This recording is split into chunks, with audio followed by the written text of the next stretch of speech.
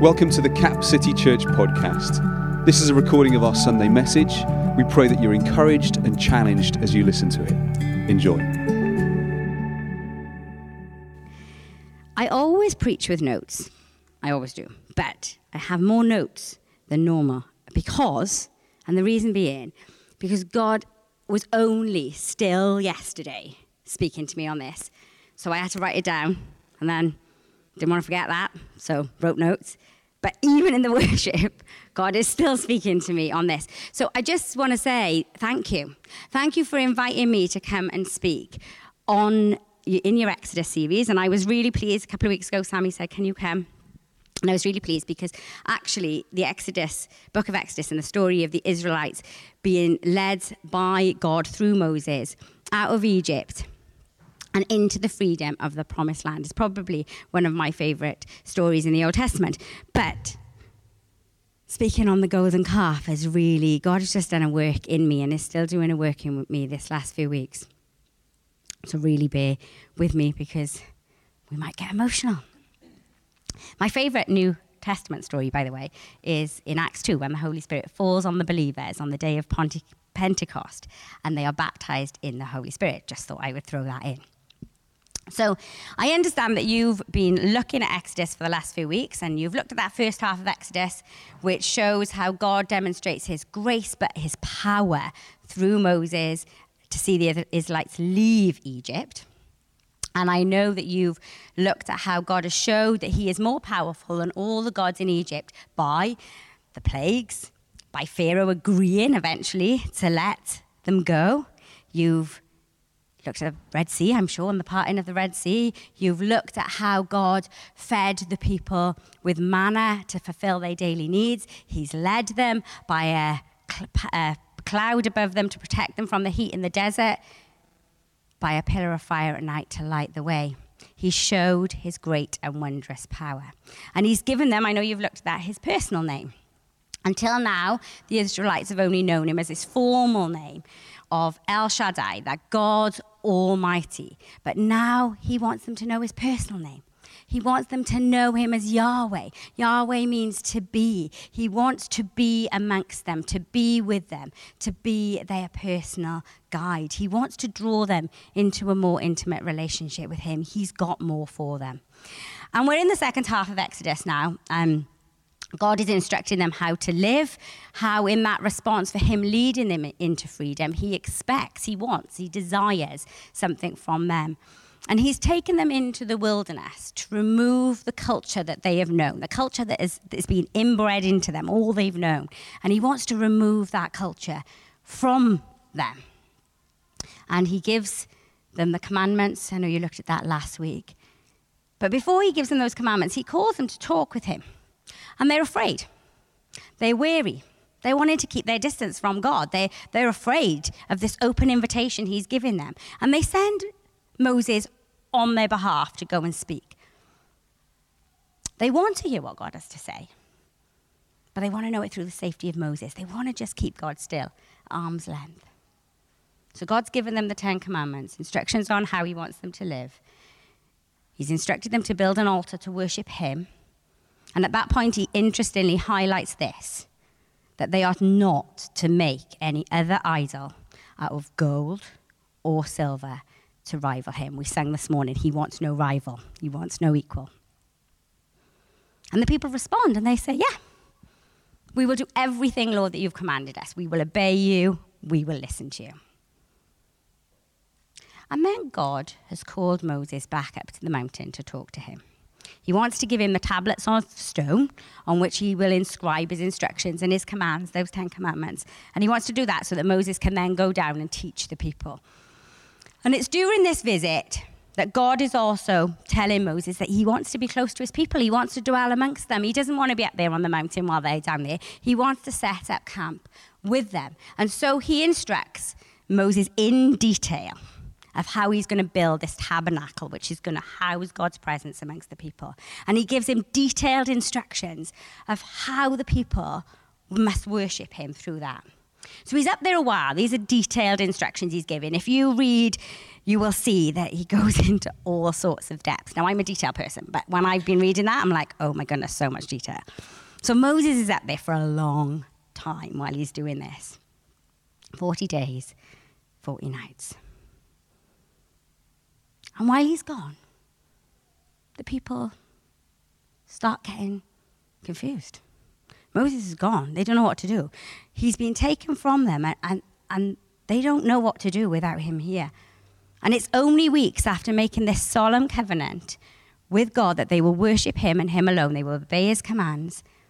The people come to Aaron. Aaron's left, and they're saying, we don't know what to do because Moses is gone. What can we do? Can you make us a God that we can see, that can lead us?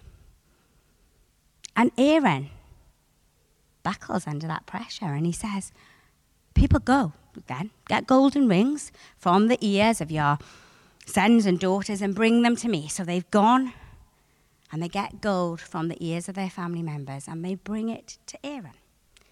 And we read in Exodus 32 that Moses then takes that gold and he fashions it. Aaron fashions that gold into a golden calf.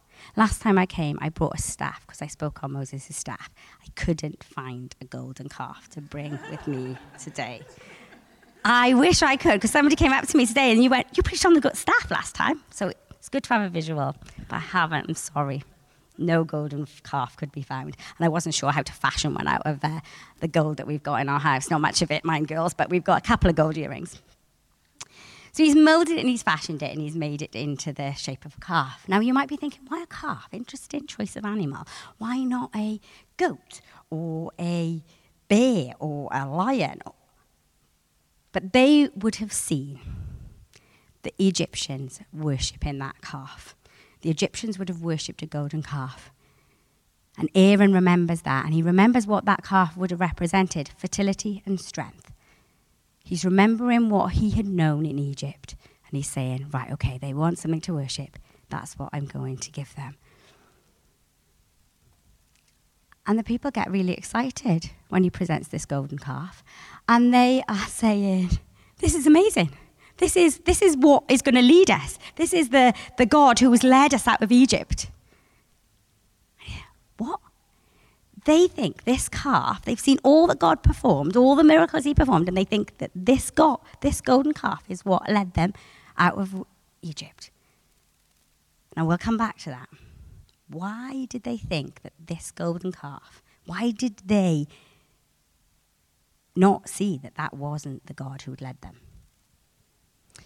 And Moses then goes a step further. So the people are now excited that this golden calf has been presented to them.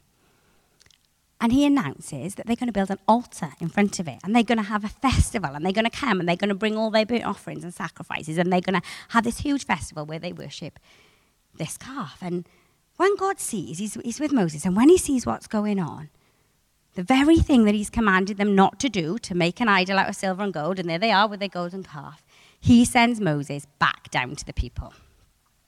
And when Moses comes back down and he sees them worshipping, he is furious.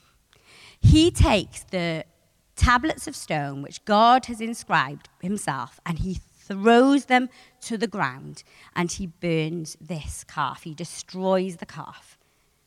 He cannot believe that despite all that God has done in their lives, they are choosing to worship this idol. So what is an idol?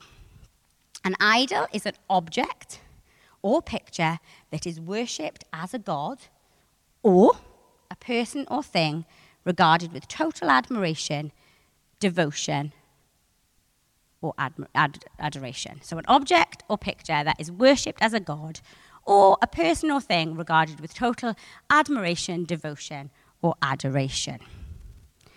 We can have idols in our lives. The things and the people that we put above God.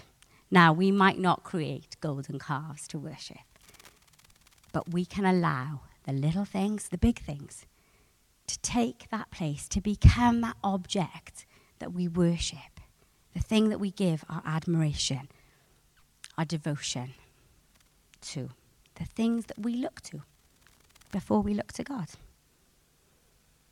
When Lawrence's grandma was alive and the girls were little, we go and visit her at the weekend. Now, she adored her great-grandchildren, Charlotte and Katie, and she had 3 other great-grandchildren too.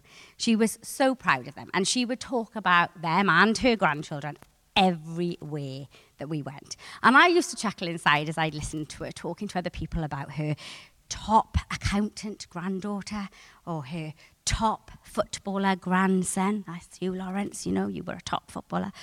She adored them. She was totally devoted to them.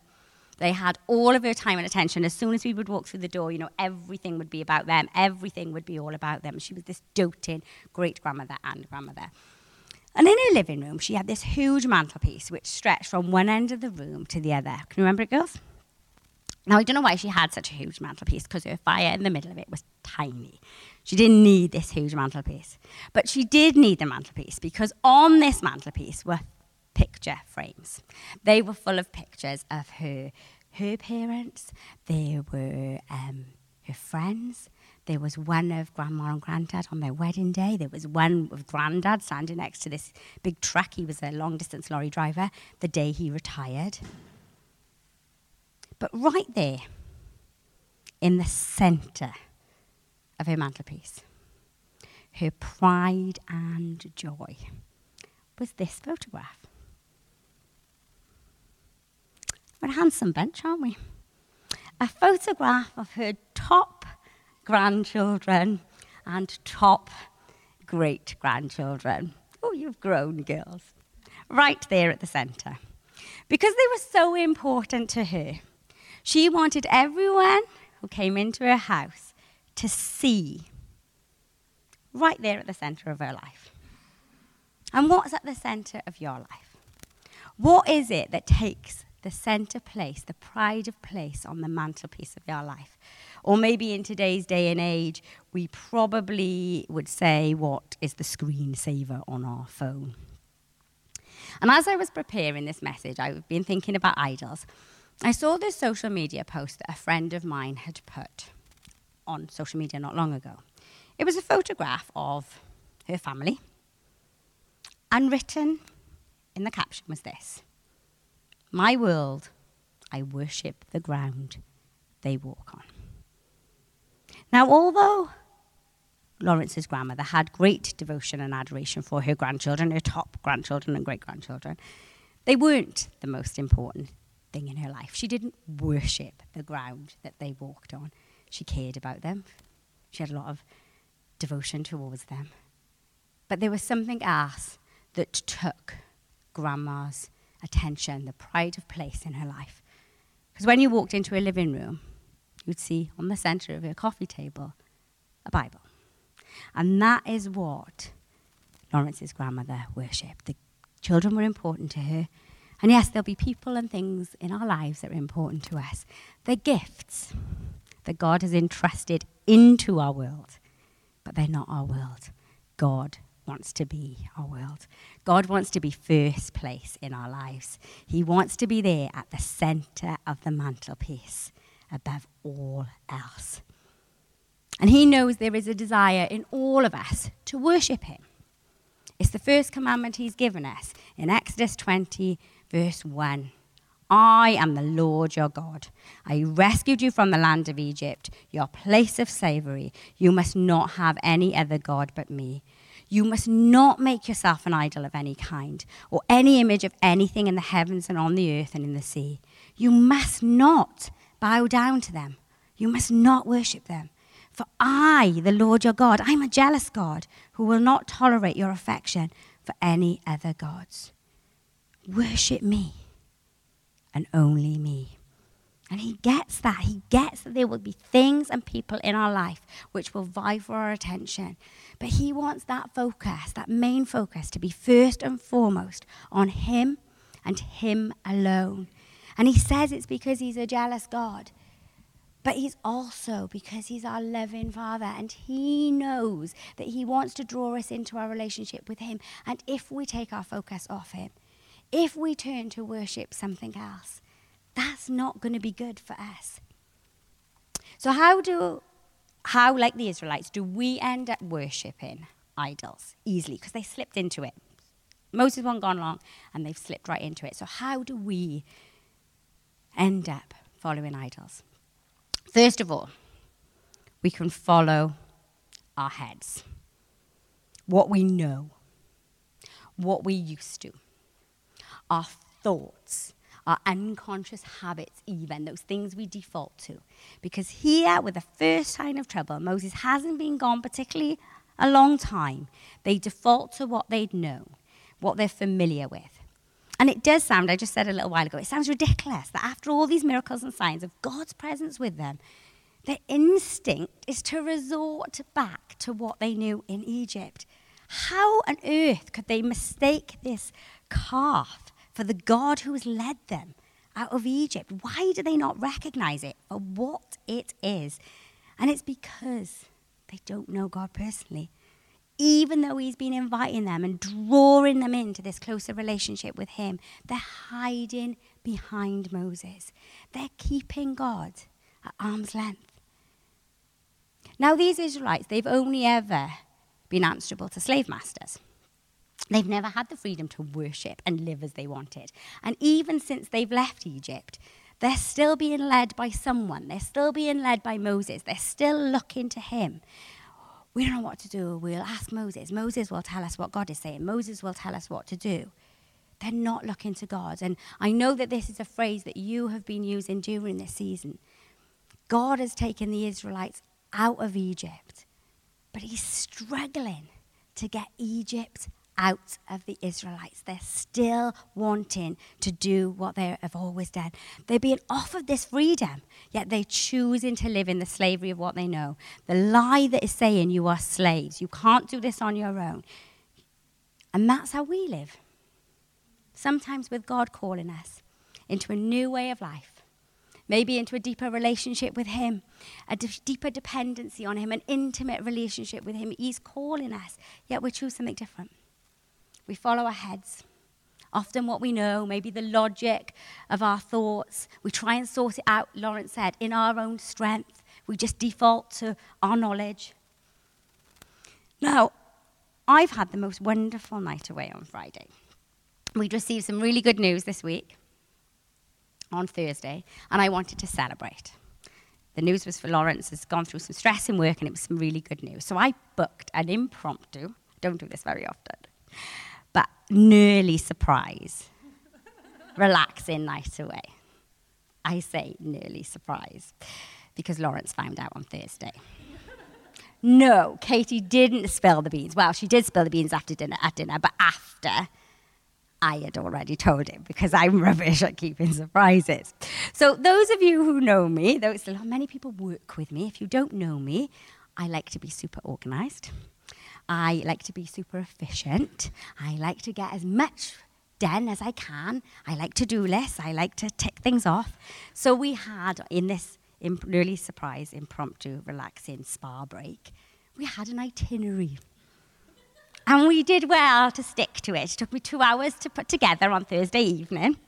And we did well to stick to it on Friday, didn't we? But yesterday, we slept in slightly by about 20 minutes. Now, this isn't sounding very relaxing at all, is it? Now, we got down to the spa after breakfast a little bit later than I had intended, in line with my itinerary. And I'm thinking, how are we going to fit going to Gloucester Cathedral? If you've never been to Gloucester Cathedral, guys, it is immense. You need to go. We went into this little crypt tour yesterday. It was amazing. But we were going to go to Gloucester Cathedral. We were going to have lunch. We had to get back to Newport to pick the girls up. Charlotte was babysitting in the night, so there was lots to do. So I'm having a little sunbathe out on the lawn. Yes, you can sunbathe in February. Sun, nice warm on my face, wrapped up in my little towel and robe. And I had a little read, and then I came in and I had a sauna to warm up because it wasn't that warm sunbathing in February. And then I got in the jacuzzi, and I wanted to fit in a swim, because I had another swim, and another little read before we left. Like, that was my plan in my head. So I got in the swimming pool, and there's this big fancy clock on the wall, and it's no numbers, it's all the Roman numerals, and it's got all these swirly bits of metal. And I look at the clock and I realise it's midday. And I'm thinking, oh my goodness, right, I need to swim for 15 minutes, but I'm going to have to lose the read because I need to get out at 15:15 because then if I have a quick shower, I can be ready by 15:30 and we can leave at 15:30 because that's what the itinerary says that we need to do. So I start swimming. Oh, I'm fun to go away with. And we had a good time, didn't we? And I'm thinking about this preach. And after a while, I say to God, so what are some of the other idols in my life? He's already pointed out a few that I'm working through, but what other idols are there in my life? And I look up at the clock as I ask that question, and it's 11:45. Yes, 11:45. And the swirly bit, which was reaching from the centre to the 6 on the clock, is gone. And that swirly bit is now on the 9. And I'm like, that wasn't a swirly bit. That was the big hand. So it must have said 11:30 when I got in the swimming pool. Now, honestly, I am so excited in this moment. I think probably that was the most exciting part of the whole weekend. I'm really sorry, but it was. And I'm like, oh my goodness, I can fit in a read and I can swim for a bit longer. And you know what? I might even have time to get in the sauna. And in my head, I'm doing this whole to-do list that I can tick off with timings and everything.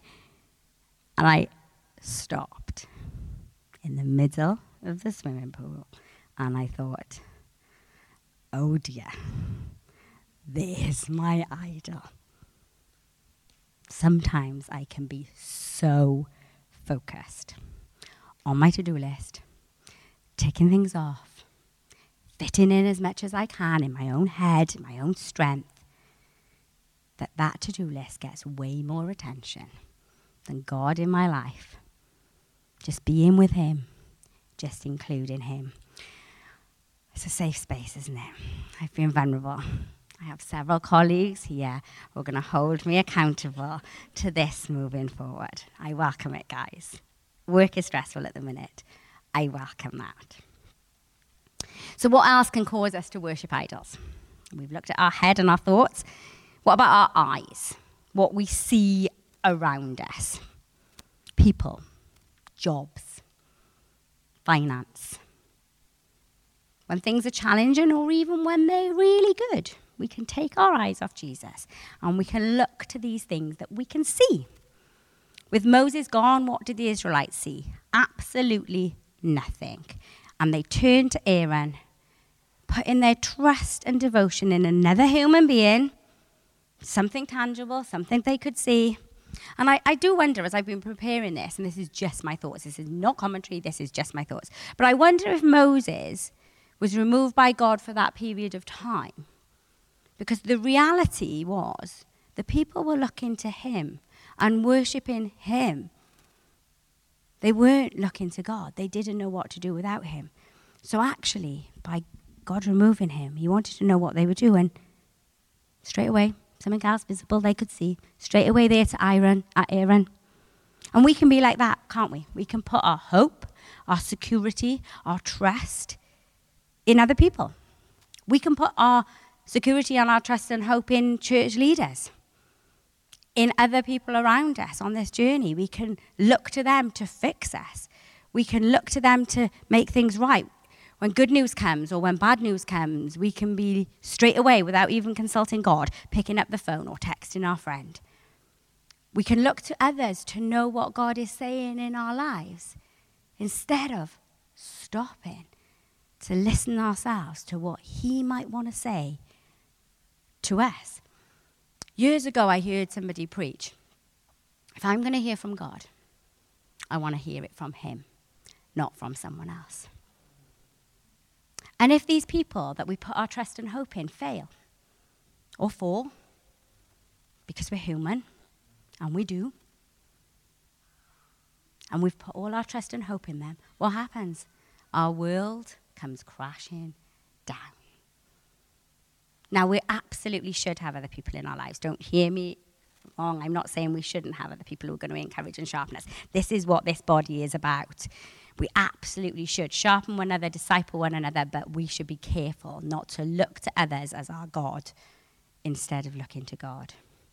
And that's what the Israelites are doing here in this passage. With Moses gone, they're looking to Aaron, and Aaron is influenced by what he sees around him. So he's seeing these people look to him, and he responds to that influence by looking to what he had seen and known in Egypt. He'd seen the Egyptians worshipping this golden calf as a god of strength. And at this point of weakness in his life, he wants to worship what he'd seen. And he creates that calf and he worships it. Now, coming back to that social media post I talked about, can we say that God is my world above all other people, above all other things, above our family, our friends, a partner, our jobs, our homes, our body image? Now, when it comes to people, I know that can be hard because we love those people in our lives dearly, and we see them maybe daily, weekly, we see them all the time, but they're gifts. They're gifts that God has given in our world. They're not our world. Yes, God wants us to celebrate them, to champion them, to love and journey with them. We're called into relationship, but they're not meant to be our world. In 2013, I'd worked at that point as a barrister in the Crown Prosecution Service for over a decade. And they were offering voluntary redundancy. And they offered this voluntary redundancy. It's a very long story. Sometime I'll tell you. But they'd offered it after 3 weeks of me definitely hearing God telling me that he was going to move me on somewhere else in my career. So as soon as we get this all-staff email, I accepted. I did ring Lawrence and just confirm that it was okay. But I literally was the first person to respond and say, yep. I loved my job, but I knew that God was saying, there's something else. And in that process, because it was quite a lengthy process, this redundancy process, in that process, I remember having doubts one day. I think I wouldn't be human if I didn't, because I could see that financial security of me working as a senior lawyer I was at the time, in the civil service, with a nice paycheck and an even better pension, I could see that was a good thing. And I can remember, the girls were really small at the time, in my bedroom, on my knees, praying, and the tears, Abby said it, were pouring down my cheeks. And I was saying, God, I know you are telling me that this is time to move on. I know I have to do this. But what about the girls? I'm not sure I can do this to them. I'm not sure I can take away this financial security that I can see and I know. And he said these words, and I've never heard God audibly, but this was as close, I think, to that. It was so strong. And I've remembered those words so many times since. He said this: Charlotte and Katie were mine before they were ever yours. They are a gift to you, and I will provide for them. And in that moment, I knew God didn't want me to rely on what I could see in the financial rewards. He didn't want me to put the girls above what he wanted for me and us. He wanted to be my world. He wanted me to trust him and only him. And it was a reminder that my job, the financial security, the status, because even though I couldn't see it then, I definitely, looking back, can see that at the time my identity was so wrapped up in being a lawyer. The girls were just gifts, albeit really important gifts, but they were not my world. And there are so many things that will be important gifts in our lives, but he does not want us to see them as the thing to worship. He wants us to look to him. We sang it this morning. Lift our heads, lift our eyes to him. And there's a crossover there with my final point, which was sometimes we've looked at we follow in our heads, we've looked at following our eyes, and that can involve the people around us. And sometimes then we follow our heart, what we love, what we feel. And often that can be relationships. We've talked about those we love, those we admire, but we can also get swept up by the influences around us, the things that we love to do, the things that make us feel good, even if it's only temporary satisfaction. And whatever caused Aaron to fashion that calf out of gold, whether it was his desire to worship something tangible, whether that was the pressure he was just feeling from the people, look what happened when he saw the response of the people. If you read it, I've not read the whole of Exodus 32. Please go away and read it afterwards if you haven't. But when he sees the response of the people, they are so happy. They're so pleased. And in that moment, did he love that attention? Did he love the difference that he was making? Because he gets carried away in it. It's not enough that there's a golden calf. Now he's going to build an altar and he's going to cause this massive festival. And he's going to encourage people to come with their sacrifices. He gets totally wrapped up in it. And it's really interesting that when God confronts him, when God comes down and he comes to him and he says, Aaron, what is this? Aaron does this. He blames the influences around him. He got swept up in it, but he now blames the influences. You know how evil these people are, he said. They told me to make them a god who would lead them. And all I did, Moses, I promise, all I did was tell them to take off their jewelry. And I threw it into the fire. And when I threw it into the fire, just out came this calf. There's no explanation that he's taken the time fashioning this calf and that he's looked to what he knew and he's made this calf. He's just saying, it just happened. Did he feel shame in his heart and want to cover up? Sound familiar? With Adam and Eve in the Garden of Eden. Adam doesn't take that blame and say sorry. He blames Eve. He tries to cover up. Aaron didn't even have an apology for Moses. He didn't say something along the lines, but I was under so much pressure. They were coming at me and they were like nagging me and I didn't know what to do and you were gone and I didn't have you to ask and I didn't know what to do, but I'd seen this in Egypt, so I thought, good idea, I'll just make this golden calf. But I then got really excited and carried away, and I'm really sorry, Moses. I don't know what got over me. I know it was wrong. I'm sorry. There was none of that. Instead, he tries to shift the blame, to hide behind his weakness. He's not willing to be vulnerable. In this safe place here, he's not willing to be vulnerable and take responsibility and say, do you know what? My feelings just got the better of me and I just got taken away with them and I've just ended up worshipping something that I wasn't meant to because I just felt it. And we can all do that. We can all be led by our hearts, by our feelings, and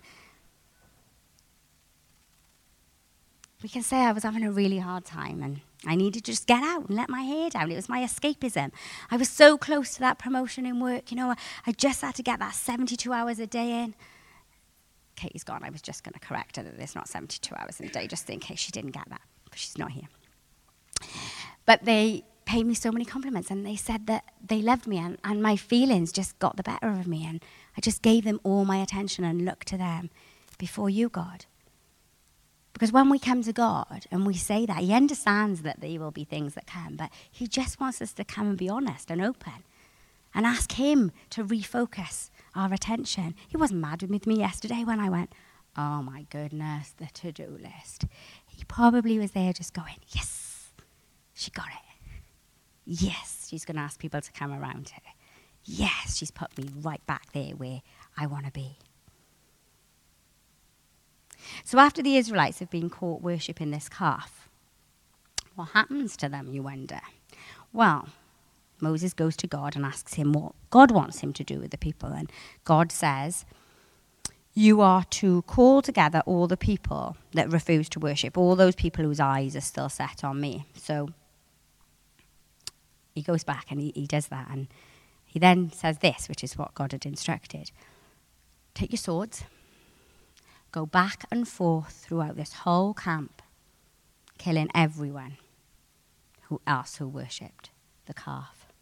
Killing your brothers, your friends even, your family members. And that group of Levites who were chosen to put God first did just that. And it's recorded that 3,000 people died that day. I mentioned right at the beginning that my other favourite Bible story in the New Testament is in Acts 2. We're here on the day of Pentecost after Jesus had ascended into heaven, and he sends the Holy Spirit to the believers. Now, Pentecost was the very festival where Jews celebrated the day that the Israelites were given the law from Moses. That's the same day that Moses finds the Israelites worshipping the golden calf, and the very day that God orders 3,000 of them to be killed for breaking the law he's given them. Now, interestingly, there are many parables. It's a preach in itself to talk about the parables between Exodus and Acts 2.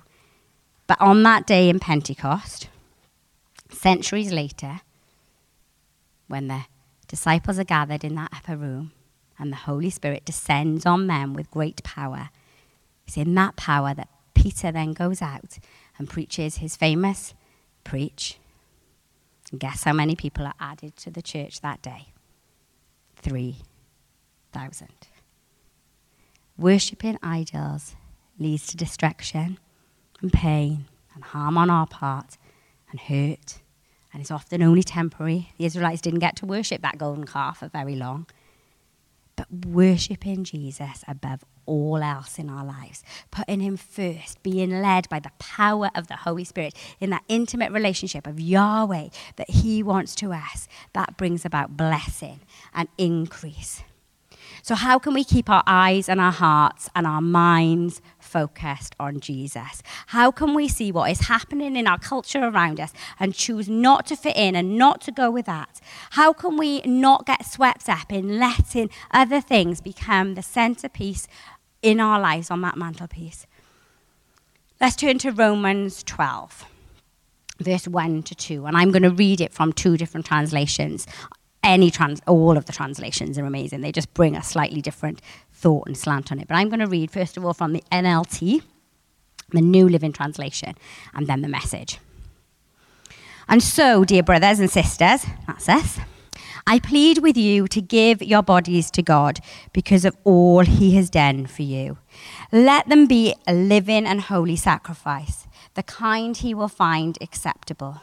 This is truly the way to worship him. Don't copy the customs and behavior of this world, but let God transform you into a new person by changing the way you think. Then you will learn to know God's will, which is good and pleasing and perfect for you. The Message puts it like this. So here's what I want you to do, God helping you. Take your everyday, your ordinary life. You're sleeping, you're eating, you're going to walk, you're walking around life, and place it before God as an offering. Embracing what God does for you is the best thing that you can do for him and you. Don't become so well adjusted to your culture that you fit into it without even thinking. Instead, fix your attention on God. You'll be changed from the inside out. Readily recognize what he wants from you and quickly respond to it. Unlike the culture all around you, always dragging you down to its level of immaturity, God brings out the best of you. He develops well-formed maturity in you. Our everyday lives are our act of worship, and God wants to be in the center of it all. Everything we say, everything we do.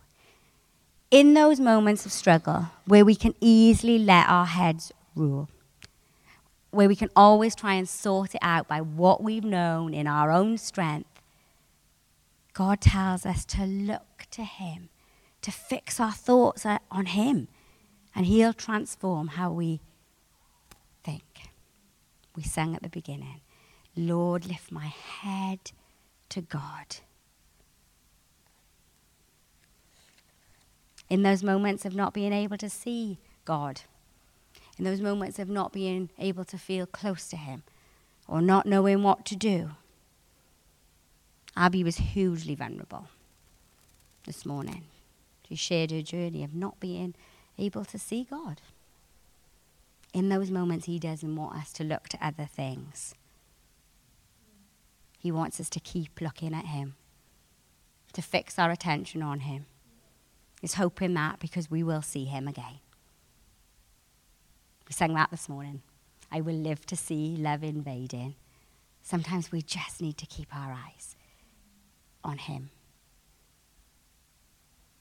And when we're getting swept up in our culture, so easy to do, the things that influence us, the things that we love, when we're following our heart, but we know it's not what God wants for us. God doesn't want our heads and our hearts to turn in worship to the wine bottle, to the friend that we ring or text to sort it out, to the relationship that we know is not God's ideal for us, to the phone games as a form of escapism, to the gym, to the chocolate bar. It's mine. Or the 5-pack of caramel eggs I keep buying every time I'm stressed. Like, it's ridiculous. I must have spent about £50 on caramel eggs over the last few weeks. Now, all jest aside, those things are not all bad. But it's the position. We've talked about position today. It's the position of our heart. Those things can exist in our lives. Some of them are gifts. Chocolate is definitely a gift. But are they taking the place of God? He doesn't want us to conform to the culture without thinking. He wants us to accept this invitation, to have that personal, intimate relationship with him, to look to him first and foremost, to be his, to look to him as our Yahweh, to be included in every aspect of our life. Our eating, our sleeping, our going to walk, our working around, our all that we do. He wants us to worship him and him alone because, do you know what? He knows that worshipping him and him alone will mean that he will direct us. And we will know, it says in Romans, his good, pleasing, and perfect will for us. And Lord, we thank you. We thank you that we don't have to do this life on our own. You choose to dwell amongst us. You sent your son Jesus as our Savior, because you wanted to leave that way open for us to have an intimate relationship with you, to hear you, to feel you, to experience you.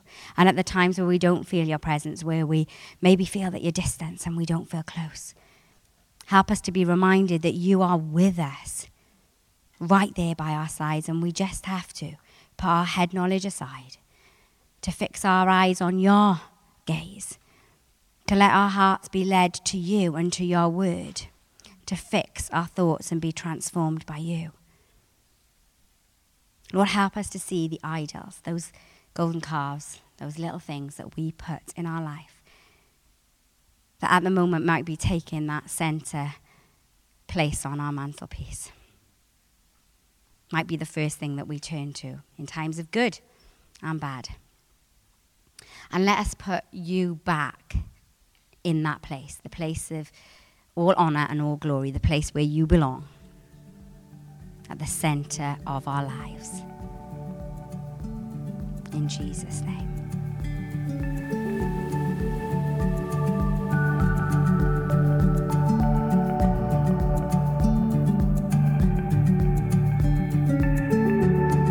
Thank you so much for listening.